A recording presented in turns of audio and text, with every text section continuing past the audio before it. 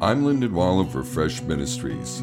When we go through painful rejections, it's hard to perceive the hand of God in our experience. His work and purpose often seem hidden, and this can result in difficult questions about God and His love. In times like this, it's helpful to think about the biblical story of Joseph.